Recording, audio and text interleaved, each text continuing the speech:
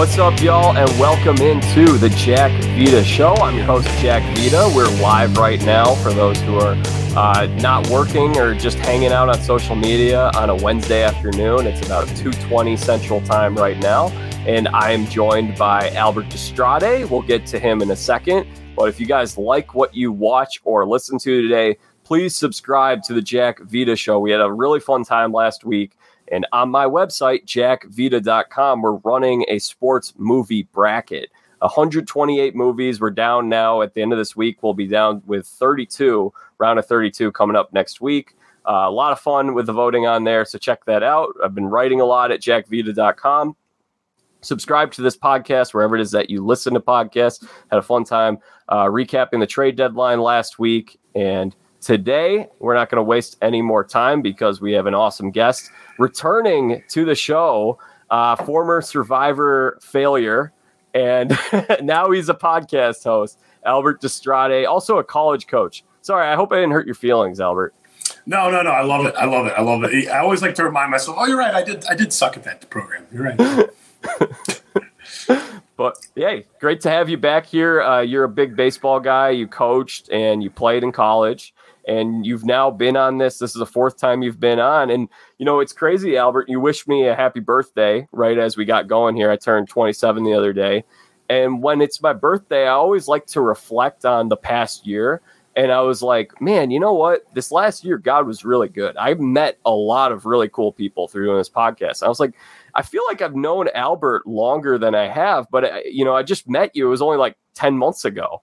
I feel like we go back. Yeah, you're right. That's actually a really good point. I feel like we've been kind of I remember like I posted something on Twitter about baseball, and you're like, hey, man, if you like baseball, we should talk. And we got to like just chatting about baseball stuff. And I've been on, obviously, you've had me on the show a couple times and had a lot of fun just, kind of bonding with you, man, just becoming pals and sharing our mutual love for, baseball and other sports, Survivor, other, mutual interests. But yeah, it is funny how in the midst of, the tumultuous 2020, now we're almost through this year and things are hopefully getting better, man. And God brings good things to our lives, Amen. Absolutely. So thankful for all that God has provided for me over the last year. It's been a lot of fun with this program. And Albert, it's just, it's great to have you back here once again. Good to be back, man. Excited to talk a little baseball. Let's do it. So, Albert, before we do the baseball thing, I got to ask, have you been following the sports movie bracket? Well, I think when you first posted it, I looked at that list, Jack, and I told you, I was like, oh, these are going to be some heavy contenders. I've tracked a little bit of your results so far. I have my own personal favorites in that world. I'm curious to see how your viewership might vote or decide on what happens because, let's face it, I might be a little bit older. I'm 36. So maybe some of my favorites might be a little bit, out of it. I'll tell you, I think my favorite movie in that bracket, I think is one of my favorite movies of all time is Bull Durham. I actually, funny enough, if you go on my old Survivor CBS, questionnaire, they used to ask you all these questions, say like, who's your what is your most memorable moment of your life to this point, or who's like your most inspirational person? And I forget what the exact phrasing of the question was, but one of the questions was, I think it was who's your hero or something like that. And I ended up citing Crash Davis from Bull Durham. I was like, because he's a grinder, he's got a full of wisdom.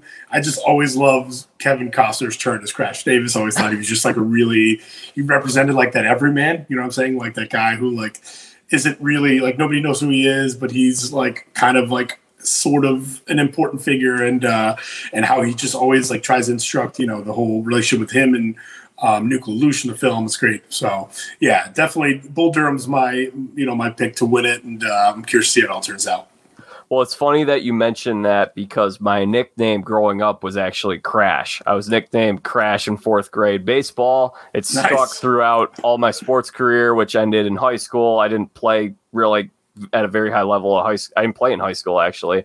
But I was always Crash. And then I mentioned it to Jordan Morandini at some point in college. And then intramural softball, I became Crash once again. So Love that. Crash Davis, man. Got to represent.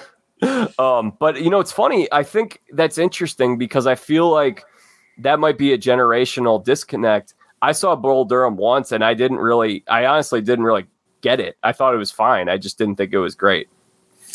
I think that happens sometimes. Like, funny enough, one of your top seeds in your bracket, I had the same experience with, which is Hoosiers. I actually had never seen Hoosiers until like, I don't know, maybe a year ago, which is like wild, right? I had like these like omissions, and it's always been like Hoosiers. It's like up there in the pantheon.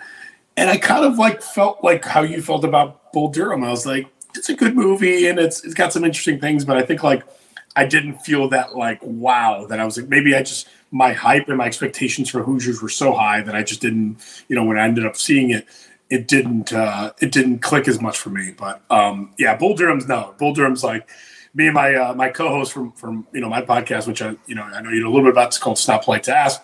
My best friend Brandon Shaw. I remember him having several heated debates with girls he was dating because he adamantly insisted that if they had a boy, the middle name of that son was going to be Crash.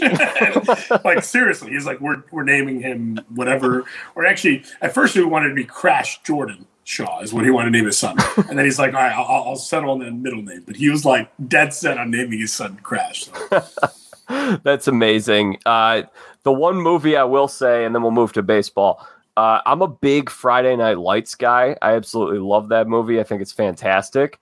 And it was on the ropes the other day, and I may have engaged in a little bit of election integrity fraud here. Tampering. We're tampering here. I didn't stuff the ballots. I didn't do anything bad. Ooh, Babu Bot waving the finger at me. Babu Bot, man. It's bad news right there. All I did was I just was like, all right, people on Twitter, vote for Friday Night Lights. I gave an endorsement, and it came through. So it ended up beating We Are Marshall. So I'll tell you this about Friday Night Lights. I liked the film. I love the show. The televised show with I forget his name. He's a great actor in the lead as the coach. I think the Friday Night Lights show to me is like great. Tim Riggins, all that is just so good. The movie I thought was good. I like the Boobie Miles. I like the whole some of the side characters are great in that film. But I think I've always been a little bit partial to the show over the movie. The movie's still pretty solid though. Amen. I mean, I gotta watch the show. I haven't yet. You haven't seen the show?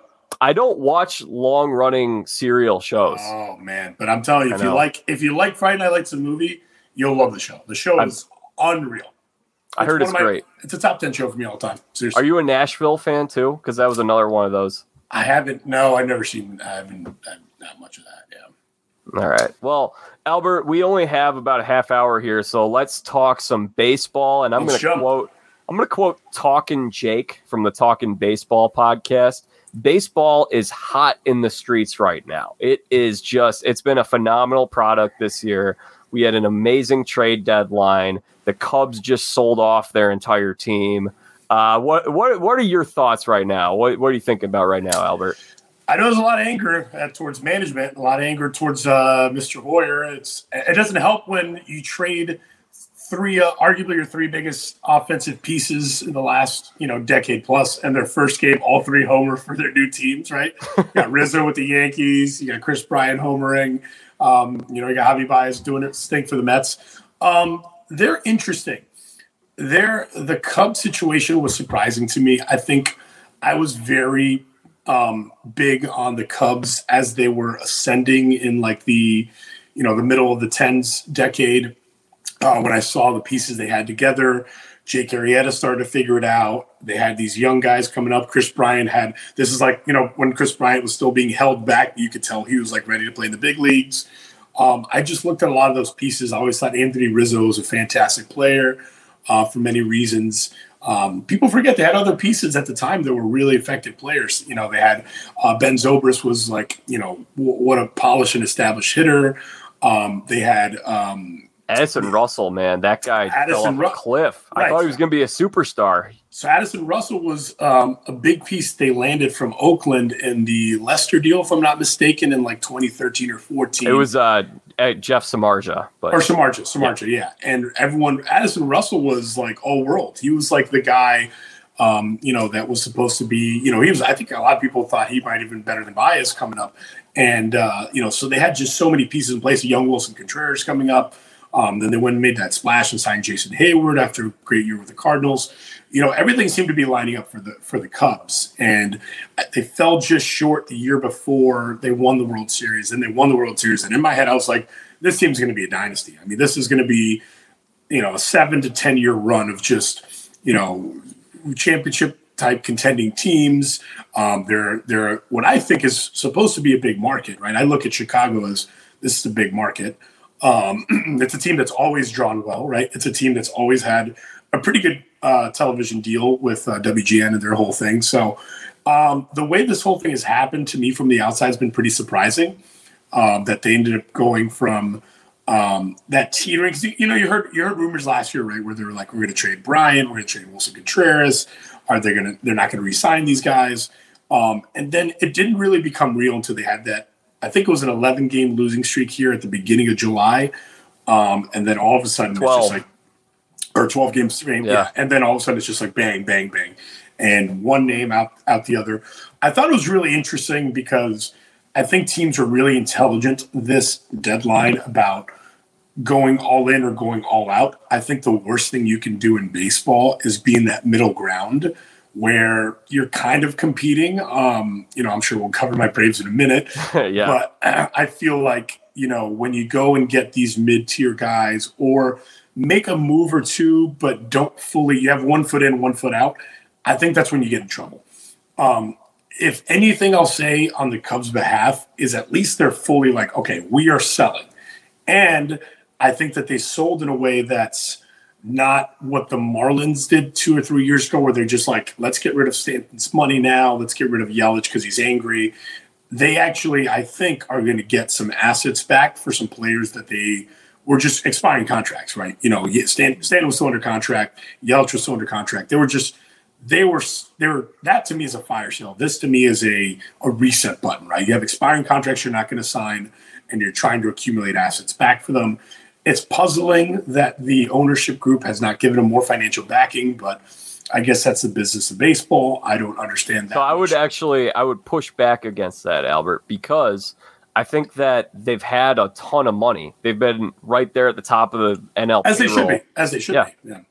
And I think part of it is like Jed Hoyer just went on Cap and Hood, a local radio show here, and he talked about, look, it's a two-way street. We tried to extend these guys, and I think what it ended up coming down to is that I think Javi and I think Rizzo both think they're worth more than the Cubs think those guys are worth. And I align more with what the Cubs value and their assessment of those guys are, because it'll be interesting to see this is a great thing about open markets and free markets. You go out there and you get paid what you think you're worth, and whoever's willing to pay you the most money. But I mean, Javi Baez, you're looking at a guy right now whose defense has significantly declined over the last couple of years. He was one of the highest in terms of defensive run saves 2 years ago. Right now, he's right around 1 or maybe 0. He's about an average defensive shortstop this season.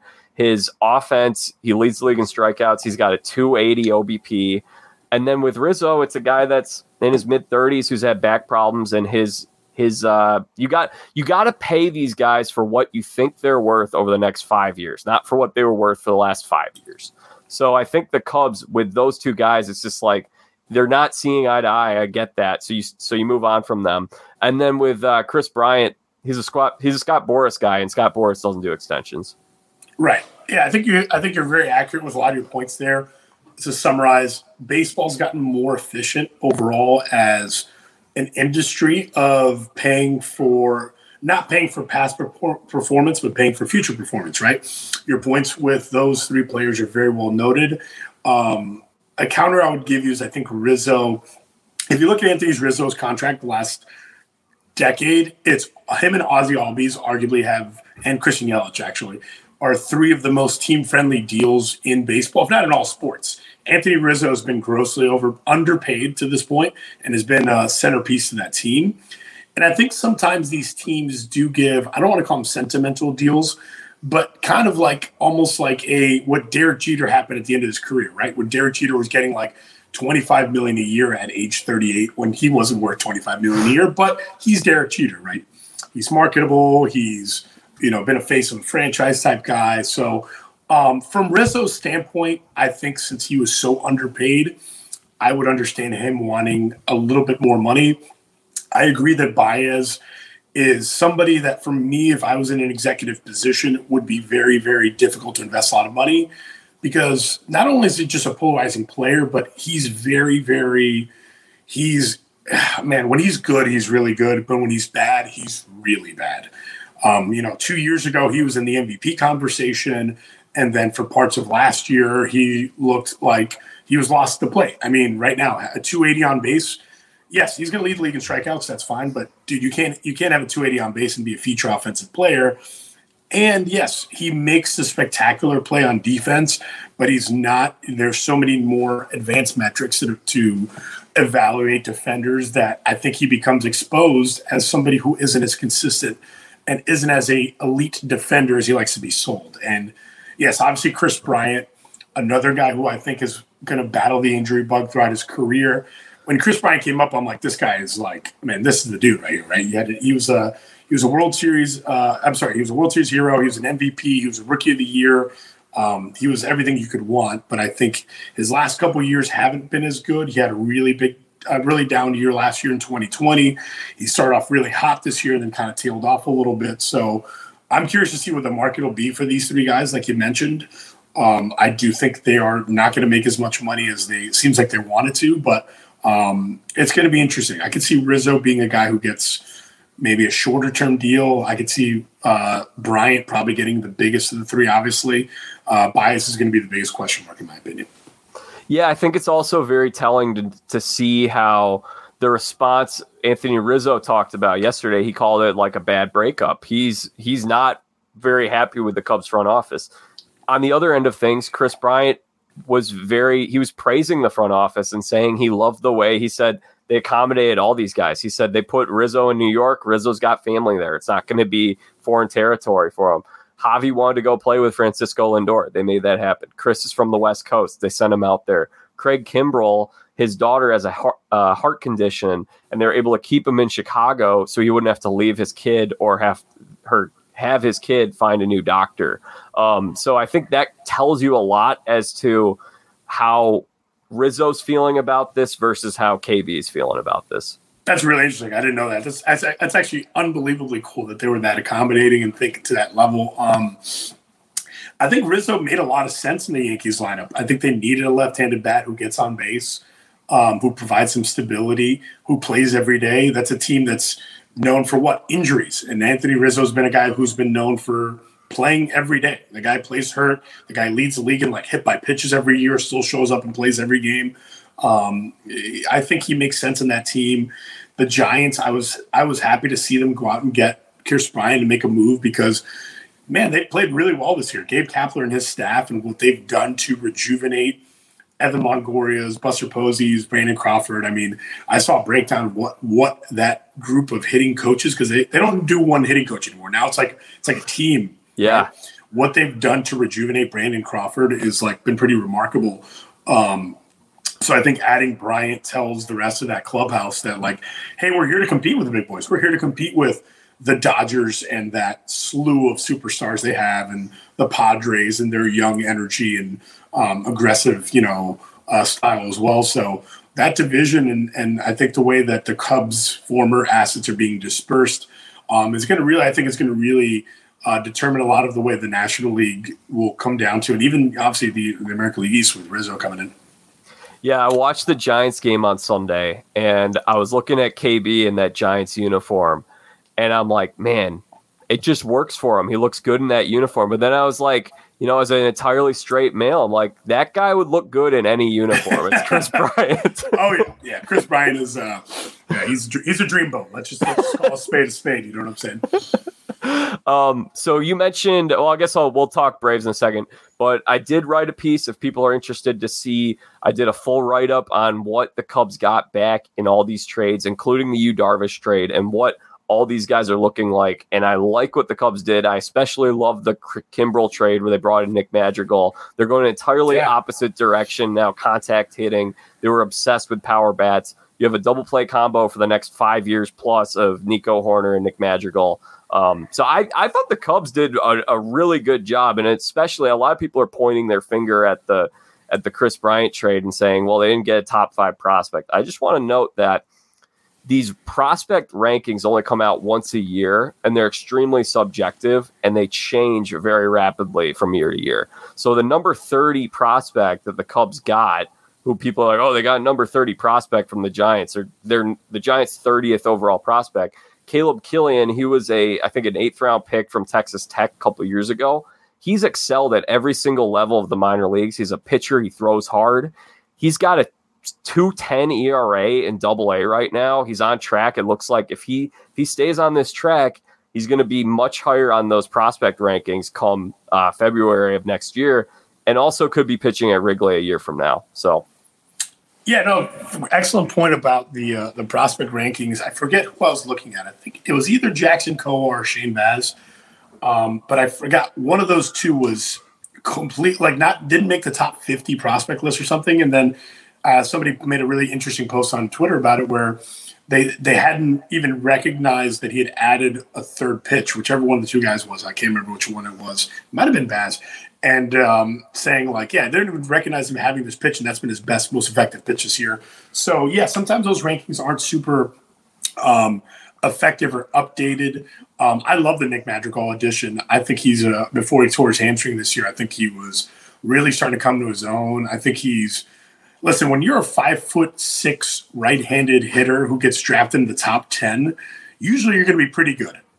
In Major League Baseball, like guys like him and Dustin Pedroia and that mold, listen, that tells me that, those type of guys play, man. Those type of guys are generally very effective. Everyone loves the 6'4" guy who throws 95 or the 6'3" left-handed hitter who looks like Yordan Alvarez. But when you have a scrappy player like that who puts up those type of contact statistics, I think that's a winning baseball. And I think Nick Madrigal is a winning baseball player.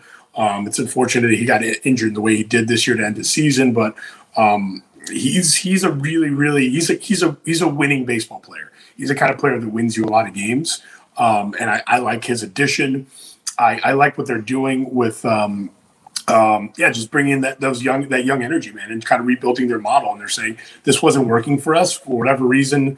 That group they had didn't win for the last couple of years for them, so time to hit the reset button. Yeah, so let's talk some Braves here, and then we'll move into some other baseball stuff, and we only have so much time. But yeah, you're a big Braves fan, and I picked the Braves to win the World Series this year. They had everything that could have gone wrong in the first half went wrong.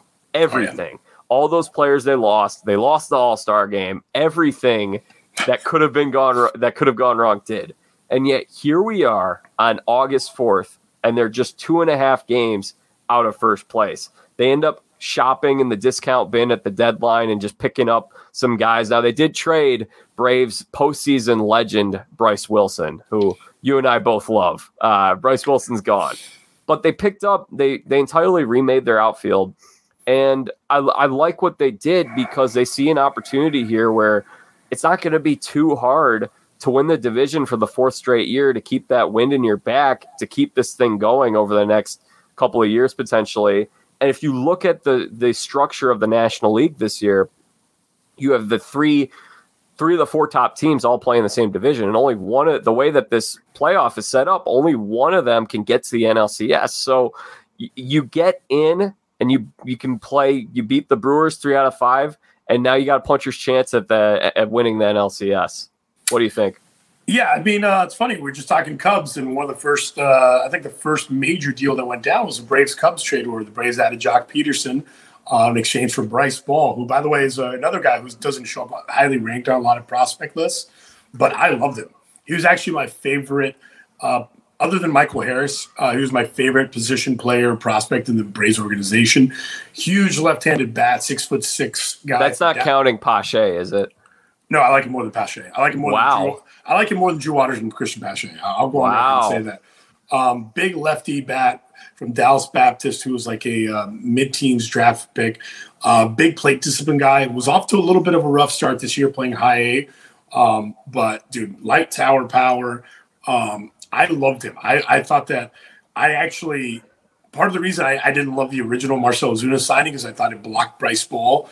because I thought with the DH probably coming to the National League in 2021 and beyond, I thought he'd fit perfectly as our DH moving forward, assuming that we re-sign Freddie Freeman. But I think the Cubs actually stole a really nice player there in Bryce Ball that you might be hearing from. But anyway, yeah, the Braves made an interesting series of moves. Offensively, the outfield had been decimated via injuries. Obviously, Marcell Ozuna broke his hand and then had a domestic violence incident. Christian Pache had early season struggles. I still think he has a lot of development to do in order to make himself an offensively capable major league outfielder. And then I was actually at the Marlins Stadium when Ronald Acuna tore his ACL in the outfield. It was really interesting. It was the only Braves game I saw this year. I think I have to stop going to Braves games. The last four games that I've attended were the game 5, 6, and 7 of the National League Championship Series where the Braves lost to the Dodgers. And then my first game back, I go and I see Ronald Acuna tear his ACL live in Miami. So it was awful. It was painful. I almost started crying. I was actually sitting with a friend of mine who's an emergency room doctor and 4 other doctors.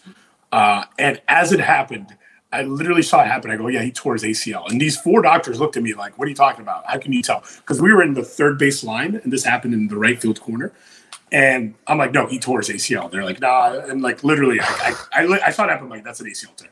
And unfortunately, I was right. So the Braves had a lot of work to do. Our offense already, I thought, had a lot of holes in them. And I'm really happy to see, actually, after the fact, Jack, I'll tell you, I'm happy to see the way they did it. I thought that originally they were going to try to make a, kind of like what the Red Sox did, where they're just like, let's get Schwarber, like just get this one piece, right? But I actually think the way they did it makes way more sense because the team, we needed to do it by the aggregate, right? So the Braves ended up going and get Jorge Soler from the Kansas City Royals. They went and got Jock Peterson, obviously, from the Cubs. They went and added a couple other small pieces that, aren't highly heralded. Eddie Rosario from the Cleveland Indians, who's still not playing, but he'll be back soon. Added Adam Duvall from the Marlins. I think that makes the lineup longer because I think you had guys kind of hitting in the wrong parts of the lineup. You had Dansby Swanson hitting in the 5 holes, not really a 5-hole hitter. He'll do a lot better in the 6, 7, 8 spots. It makes a lineup. Why is Jock Peterson leading off? Makes no sense.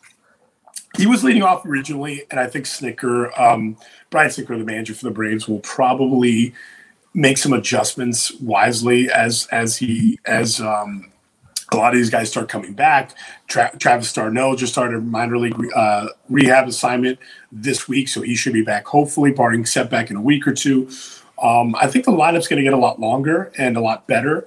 And all things considered, my cap is off to Alex Anthopoulos. I always am a little bit critical of the Braves management's unwillingness to go all in, right? You have a team that was a win away from the World Series last year, and it always seems like they're trying to clip a little bit on the coupons in terms of finances. But I think all things considered with, losing Acuna, losing Marcell Ozuna, having Mike Soroka not be able to come back from injury, losing your best pitcher in the first half, Oscar Hanoa, just a myriad of injuries and missteps that I think where they are now, like you said, 2.5 games out of first place, behind a Mets team who I got to tell you, I'm surprised didn't add more. I know they got Baez. Yeah. I know they got Rich Hill. I know they added a couple pieces, but Trevor Williams for the Pirates. I think they could. I'm surprised they didn't do more. I thought they were going to be the big splash makers. I actually thought either the Mets. Well, I was surprised. I should say I was surprised the Mets and the Phillies. Neither of them added more. Phillies went in and they got a couple pitchers. The Phillies make less sense because the Phillies are in that shuffle, and the Phillies already have some huge money, that's committed. Not to say the Mets don't, but they don't have that new ownership. Like Steve Cohen's here, like he's ready to go, and they're in first place. And the Mets are in first place despite being, the Braves had injury woes. The Mets injury woes are second to none, really, in baseball. So I thought that, they would be really positioned to go aggressive and stay ahead and not let anybody play catch up. But I think that down the stretch here, there's a chance the Braves can remain competitive, and I think the NL East is going to bounce back. And I think the Phillies, I think they made a couple nice deals. I think Kyle Gibson's a really nice addition for them. I think they needed help in the starting rotation. I think it's going to be an interesting three-team race. I was surprised to see the Nationals sell the way they did. I think it was the right move. I think if you remember our NL East preview we did, I had him at number 4 to go into the season. Remember, I told you I didn't expect much from the Nationals this year, and they ended up just kind of looking themselves in the mirror and saying, "All right, let's just do this." And I'm surprised they traded the guys they did. I'm surprised they didn't hold on to Max Scherzer and Trey Turner and stuff like that, but they did it. I'm glad you mentioned the Red Sox and what they did. They went and they got Schwarber, and they've now lost 5 games straight. They're no longer in first place. The Rays swept them over the weekend. So the Rays now have a 1-game lead. It should be a tight race the whole way, but the Red Sox have now had 7 straight games where they have not had a starting pitcher pitch into the 6th inning. So I don't really know what the Red Sox are doing, why they're not going after, why they didn't boost their pitching staff. That was the bigger need. That was puzzling. That was definitely puzzling to me. I think the Red Sox are intelligently understanding what's happening. Going into this season, I don't think they believed they would be in this position. If you look at the composition of that roster, they're on the heels of just trading Mookie Betts, right, for Verdugo, and they weren't fully rebuilding, but they were kind of retooling or reassessing. And I think they came a little bit. Their success came a little quicker than they anticipated. That starting rotation has clear flaws. That's not a championship level rotation, in my opinion. Yes, Chris Sale's, on his way back, but you don't know what version you're going to get of Chris Sale at this point with the mileage he's had, the injuries he's had, and his age. So I think the Red Sox I think what they did was kind of intelligent about not overextending themselves. Like, it's not like their window's closing. They weren't expecting to compete so quickly. I kind of liken it to where the Braves were in 2019, where they had won their 2018. They had just come off a rebuilding process. They just started to have some success, but it wasn't the time to go all in yet because they were still going through that cycle. Now, if the Red Sox do this for another year and a half, 2 years, and now they're in 23, right? And they had a really good year this year. Let's say they go deep in the playoffs next year, and then they have a bunch of guys who are primed. That's when you strike, is when you're that close. I don't think they're that close, and I think they're smart enough to know that. The Red Sox have always been a very intelligently ran organization. So I think they know that even if they went and got, one big arm, I don't think that's a team that's really going to do it in the postseason. I think there's a lot of other teams that are ahead of them. So I think they were wise to not over leverage their future and mortgage their future for what I think is a team that'll get into the playoffs and maybe win one round. But to me, that's not a championship caliber team right now. I think you're right on that. I think you make a lot of sense. It's interesting to look at the AL East because the Yankees are basically putting all the chips in. And once again, they don't have a great pitching staff. That's still a problem with them. And they're doubling down on more power bats. Now they did add a couple of lefty bats. That right field wall is so short. They should have way more lefty bats in that lineup. They should have already had that. But Albert, I'm curious with the Red Sox, Yankees, and Blue Jays, how would you rank those 3 teams here in the second half? Because the Rays, I think, are the clear favorite to win the division at this point. Yeah, it's kind of like, it's really interesting. It's I actually think the Yankees are closer to being in that window than the Red Sox are, despite the standings, right? And I think you see the pressure from the media and from even the way the moves are made, right? The Yankees added like they were in the Red Sox part of the standings, right? Yeah. They went and got Andrew Heaney, they went and got Joey Gallo, they went and got Anthony Rizzo. I think that there's more pressure on the Yankees than there is on the Red Sox because the Red Sox weren't expecting to be here. The Yankees were expected to run away with that division, not run away, or at least be competitive with the Rays. So I think the Yankees will play better. I think that as they get healthier and now they've added a little bit more balance to that lineup, their outfield has been, their center field production this year has been really bad. Brett Gardner's, is in the latter stage of his career. Other than Judge, they haven't had a lot of consistency from a lot of different spots in the lineup. Luke Voigt hasn't been able to come back to be fully healthy. LeMahieu kind of had a little bit of a hiccup in the early part of the season. Gleyber Torres has not been himself this year. I think they're going to play better in the second half, in the last 50-game run we have here. I don't know if they have enough pitching wise, especially now since Garrett Cole has not been Garrett Cole since the sticky substance crackdown. I think that's fair to say. And the bullpen hasn't been as dominant as in recent years. That said, I think they have enough offensive talent to compete and do well. And I think there's enough pressure there to do well. The Blue Jays are really cool, man. I like the way they're assembling their team. They're scary. They kind of remind me of what the Astros did like 5 years ago. They have all these young position player talent. They're adding a veteran piece here and there in the rotation. You know, I look at like Hyun-Jin Ryu is kind of like Dallas Keuchel was for them, for the Astros in like 2015 is like that veteran lefty. You know, they went and got George Springer as the veteran bat to kind of bring some stability. That's kind of what the Astros did when they brought in Carlos Beltran towards the end of his career. That's a scary team. And Vlad Guerrero Jr., man, this is the guy that we expected to see when he was the #1 prospect in baseball 2 years ago. He's in shape. He is a monster. This is as premier as a right-handed bat as you're going to get. I mean, this is a young Miguel Cabrera, basically, is what we're seeing production-wise from Vlad Jr. So that's a team that I think if their front office doesn't get too ambitious timeline-wise and continues to grow, can be very good. I love their deal, by the way. I love their Austin Martin for Jose Barrios deal. Unbelievable deal for them. Austin Martin's a really nice, talented player out of Vanderbilt, not selling him short. But if I look at the composition of that team, he's kind of blockaded. He's a utility right-handed hitting guy who's blocked at a bunch of different positions. He's blocked by Bo Bichette. He's blocked by Kevin Biggio. He's blocked by Gurriel. He's blocked at a lot of different places. And you're able to flip him and bring back a guy like Jose Barrios, who's a prime, #1, #2 type guy, to a team that's really desperate for starting pitching stability. I love that move. I think that move alone could really help them take a step forward. And I wouldn't be surprised if we're here at this point next year in August of 2022 talking about, man, the Blue Jays are they gonna win it all this year? Like I can see them putting up 105 win season next year.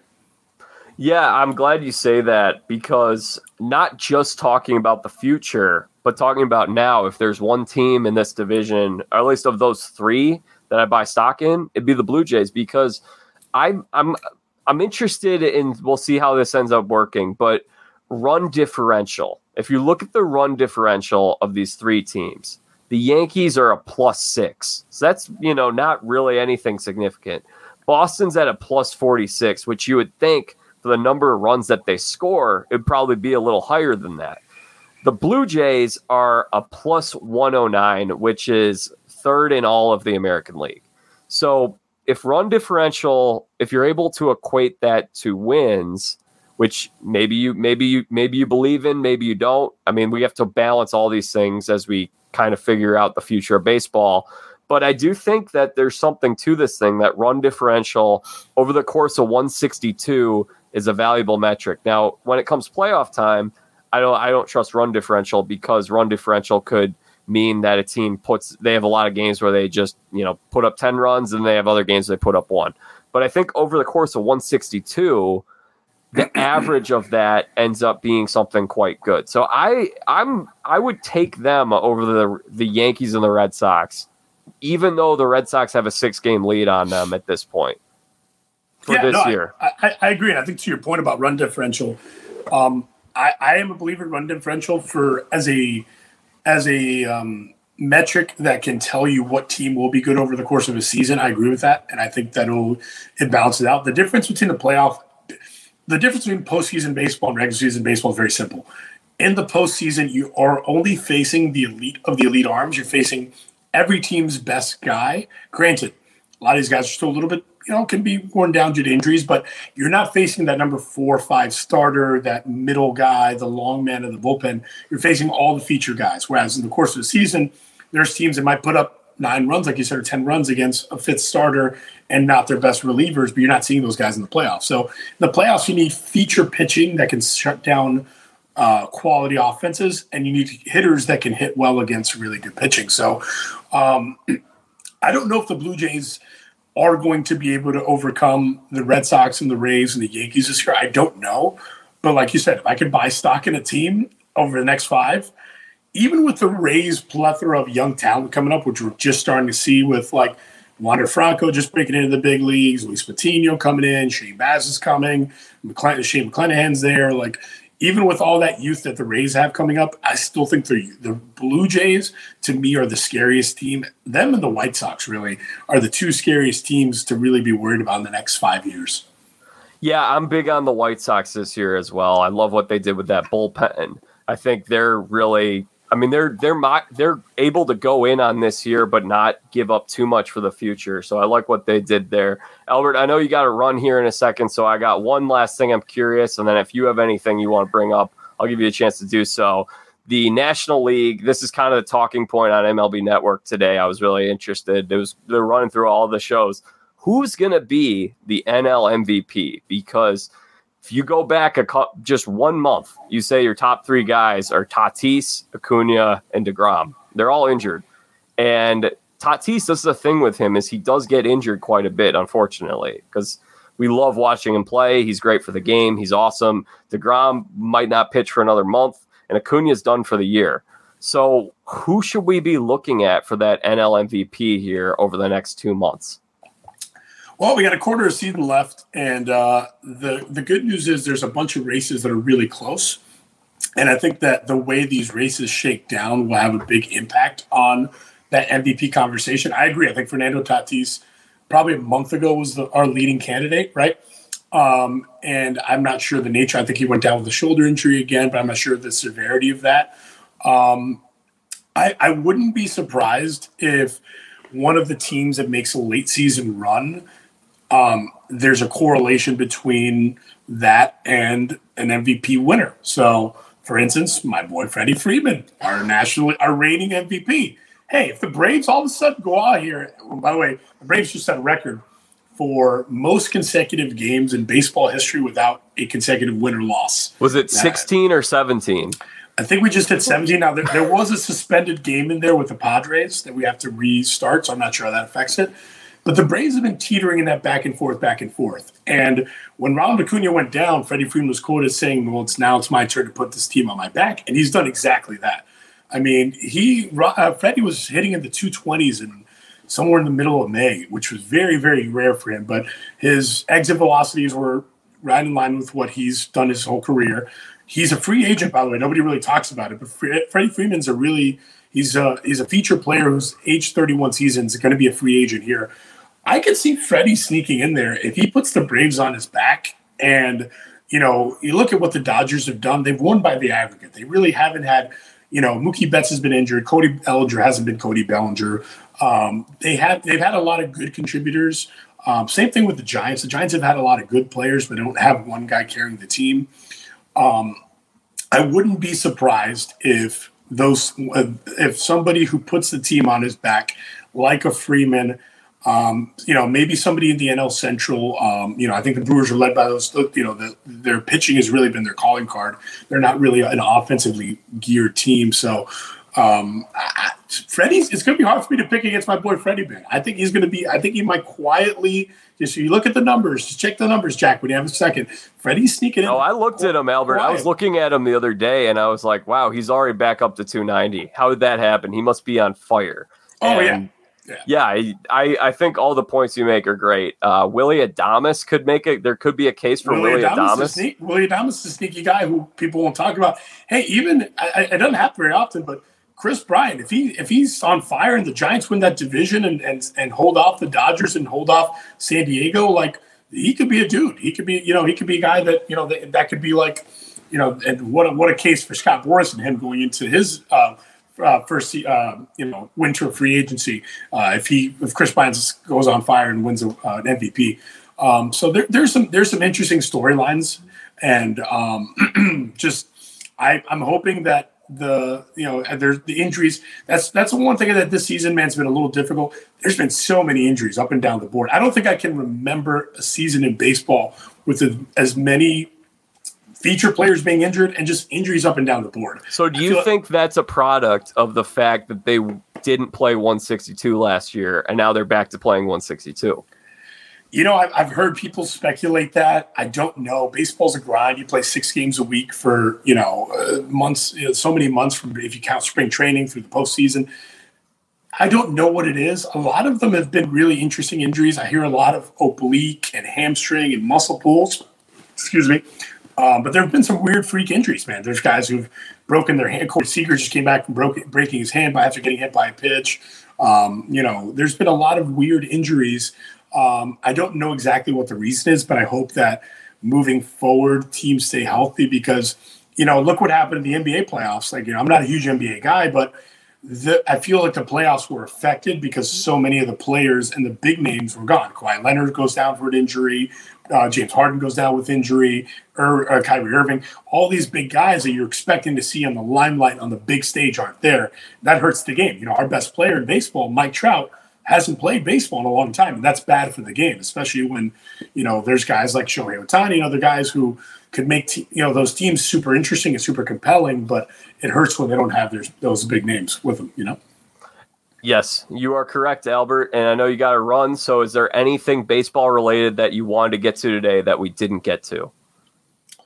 I'm curious to see how this post-sticky substance thing is going to affect the way the end of the season goes down. I think we've seen some guys have some worse than stellar results since the crackdown has happened. Yu Darvish, by the way, Yu Darvish has been affected. The reason I pointed out, the only reason I bring it up to single out Yu Darvish is because he accused Christian Yelich of cheating.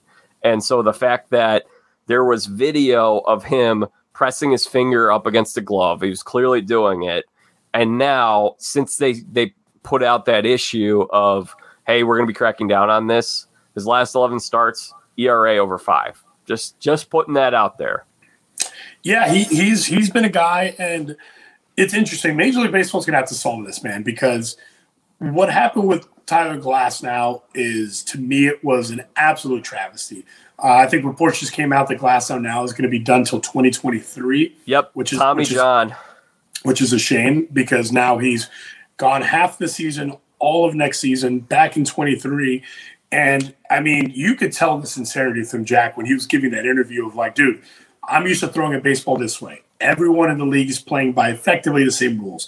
They dropped this on us midseason. All of a sudden now, I have to hold the baseball in a way I've never held it. And it literally just ends up affecting his elbow to the point where now this guy's career is largely affected. To me, that's awful. I think that, baseball needs to address the situation in a way in the winter that's, both fair to the pitchers, fair to the hitters, and keeps in mind the health of our athletes and our sport. So, I heard a great idea by somebody who's getting a little bit difficulty now in Trevor Bauer with his whole situation, but he had this whole conveyor belt thing where they bring out the baseballs and they're pre-done in a way that's, what do you call it? Kind of within the rules, because you can't just throw a baseball out of people understand you can't just throw a baseball out of the packaging and be ready to go in a game. Also, they do rub the balls up with Mississippi mud before the game, but by the time they put them out, they're kind of dry. So they got to find a comfortable medium, and I hope that baseball does something to solve this moving forward, because you can't have the guys using too much stuff and overpowering hitters, but you can't have them using nothing and now they can't throw the ball or they're affecting how they throw it and have injuries. We got to find a middle ground. So I'm hoping that if for the rest of the season, hopefully it becomes a less of a storyline. They find some resolution going into the next collective bargaining agreement, because that's going to be the big thing. It's coming into the next one. They have to figure this out, because otherwise it's going to really damage the quality of the game and the health of a lot of our players. I don't want to think too much about what's going to happen this winter, because it's going to be a long negotiation between these two sides. We're going to end up with the DH in the National League, which I hate. We might end up with more playoff teams, which I also don't like. So I think you make a lot of sense, Albert, but for now, I'm just going to enjoy the product we have on the field. It's been great. Yeah, I'm hoping we go back. Listen, I got to tell you, I was very anti the DH and the NL. Very anti. It wasn't that bad last year What I don't love the extra inning rule, and I don't love I'm on the fence about the 7 inning doubleheaders. I think those are both. It sounds like both of those are going to return normal. We're not going to have that anymore, the extra inning rule or the 7 inning doubleheaders. Right. But it sounds like they're really going to the DH is inevitable. That's going to happen. I think we're looking at a DH world moving forward. But if they expand postseason, only add 2 more teams or don't go all the way to 8, because then you devalue the importance of the regular season. And that's part of what makes baseball great is these big series, the importance of winning the division. And that's what I talked about on our trade deadline show the other day is the fact that we had this awesome trade deadline is because only 5 teams in each league make postseason. Right now, the Cubs and the Nationals would only be a couple games out. They wouldn't have been able to sell off their entire teams like that if they're only 2 games out of a postseason spot. And while I know they say that like, oh, it's anti-competitiveness and they want more teams going for it. Like, I'd rather just have the really good teams going for it. And then the teams that aren't good, not to say get out of the way, but right now we just have such a great race and you got a lot of really good teams in the American League. I think it's great how it is right now. I don't buy the anti-competitiveness thing. I think it's more about more money, more teams. I also think like just, just looking from this standpoint, baseball's a game, right? Games are meant to be competitive and strategic. And I think that when you have too many teams getting in the playoff, it actually takes away some strategy because look what happened this year. Teams like the Nationals and the Cubs and other teams who were in the middle, they had to the Marlins had to make a strategic decision whether to be buyers or sellers. Now, that makes their front office, like if your team gets off to a bad start, you can actually make strategic moves to improve yourself down the road. And the teams that operate that middle ground better will inevitably have success down the road. If you look at what the Pittsburgh Pirates did a couple years ago in the Chris Archer deal, they were in that middle ground and they decided to go add Chris Archer. But what did they do? They traded Tyler Glasnow, they traded Austin Meadows, they traded Shane Baz, and now they're like, that's an albatross of the deal. But they made a mistake in a strategic moment, and I agree with that. I think that the franchises that run better and handle those strategic opportunities more effectively should be rewarded or punished. And that's what I think is interesting. Yeah, and you also bring up a great point because what's to stop the team? So at this point, as it is right now, the Cubs had they had an incentive to go for it at the start of the year because it's like, all right, we're going to see what we got. If things don't go well, then we sell. If they do go well, then maybe we buy a little bit. Now, it's like you have to make that decision earlier. And so it's like, well, you know what? We just won't try at the start of the year. Like, I think it's going to make teams less competitive out of the gate because if they want to be able to sell, they're going to have to be bad in order to get there. Yeah, I don't know. I think that baseball people will always give them a chance. Like, listen, beginning of the year, a lot of people would have thought the Giants would be sellers at this point, right? But look, they're in first place in an incredibly difficult division. So I think sometimes that to me is part of the strategy. You let your team play. You see what happens. You never know what teams are upstarts or what teams are disappointments. And then you make a reevaluation. I think every time you add a different layer of decision point, right? You have to make a decision point here, here, and here. There's off-season moves. There's mid-season moves. There's late-season moves. It's like Survivor.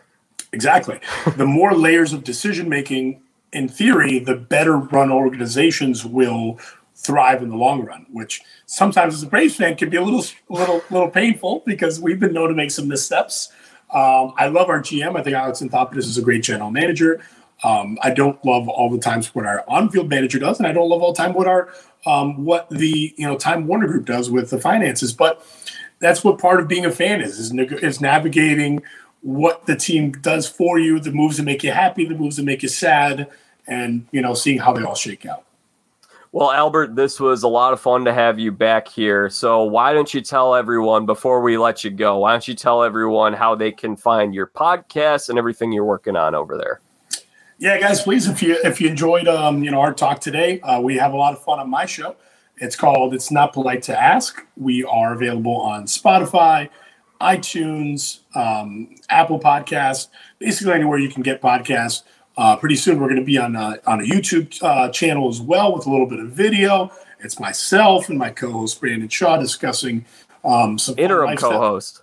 Interim co-host, yes, discussing some fun dating topics and some lighthearted stories from our lives, and we just try to keep it short and fun and sweet. So I would appreciate if you guys check this out. It's called It's Not Polite to Ask, and I'm sure Jack can tell you we have a good time.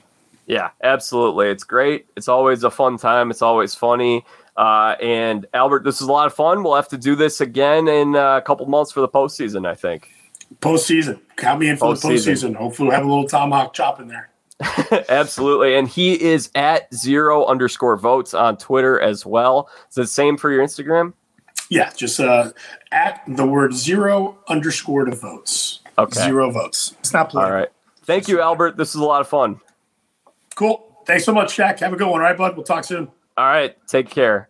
So we are done recording for today. I want to thank you all for tuning in. This was a lot of fun. Great having Albert here on the show. Always a good time with him. Always a good time talking some baseball with the nephew of Orestes Destrade. And so we will be back sometime next week talking more baseball, talking more sports, talking sports movies. Until then, however, you guys can find me on Twitter and Instagram at Jack Vita Show and sign on to my site, jackvita.com. Until then, however, I'm Jack Vita, bringing the dancing lobsters.